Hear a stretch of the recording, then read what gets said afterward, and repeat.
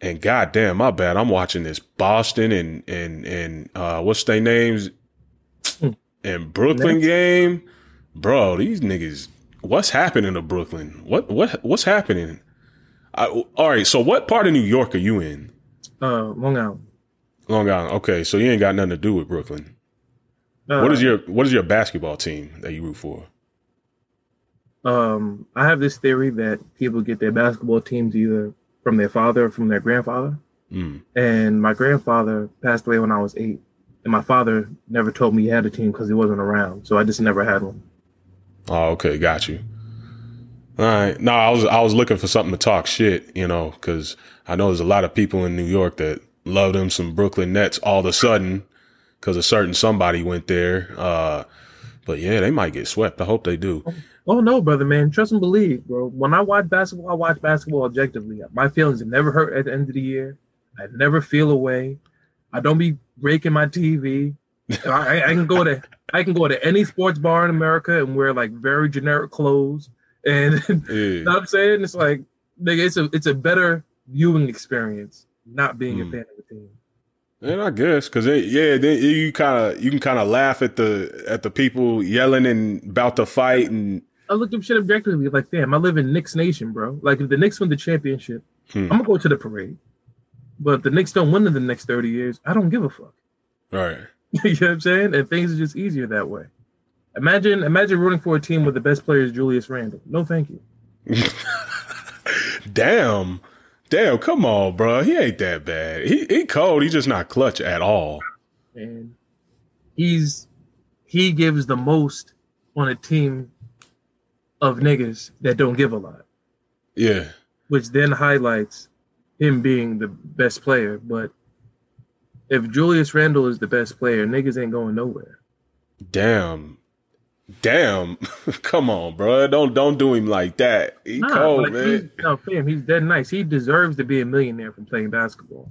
But amongst a sea of people who are also equally good as him, that also make millions of dollars of playing basketball, when he's in that small community of people, if on a 30-team league, if he's the best player on one of the 30 teams, that team is not going nowhere. Damn.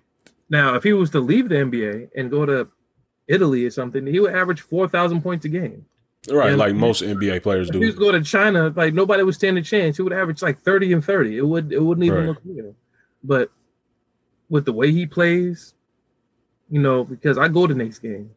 I mean, the lengthy possessions, he kind of plays the like ISO. He's like the lefty version of Melo for real. Right, always taking tough shots. He's not as good as Melo. Melo didn't get niggas nowhere. So what's Julius Randle about to do? Damn, bro.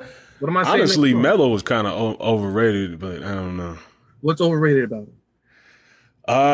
Well, the fact that he was supposed to be so good, right? He left the Nuggets, went to the Knicks. He was supposed to be that guy, and didn't do shit for all them years. And then he refused to come off the bench for so long until he realized, oh wait, nobody wants to pick me up.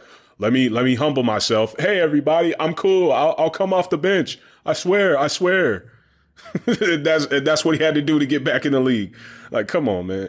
I mean, this year you saw at the end, he's better at jacking up them shots from the three. Okay, cool. But it's kind of too little too late because the Lakers didn't make the playoffs. I don't know. That's what trust me. I fuck with Melo. I'm in Denver. Shout out to Melo. You know what I'm saying? I'm always going to remember him when he was on the Nuggets, you know what I'm saying? But I mean, he's just one of those guys that has proven to be overhyped over the years. I disagree with you.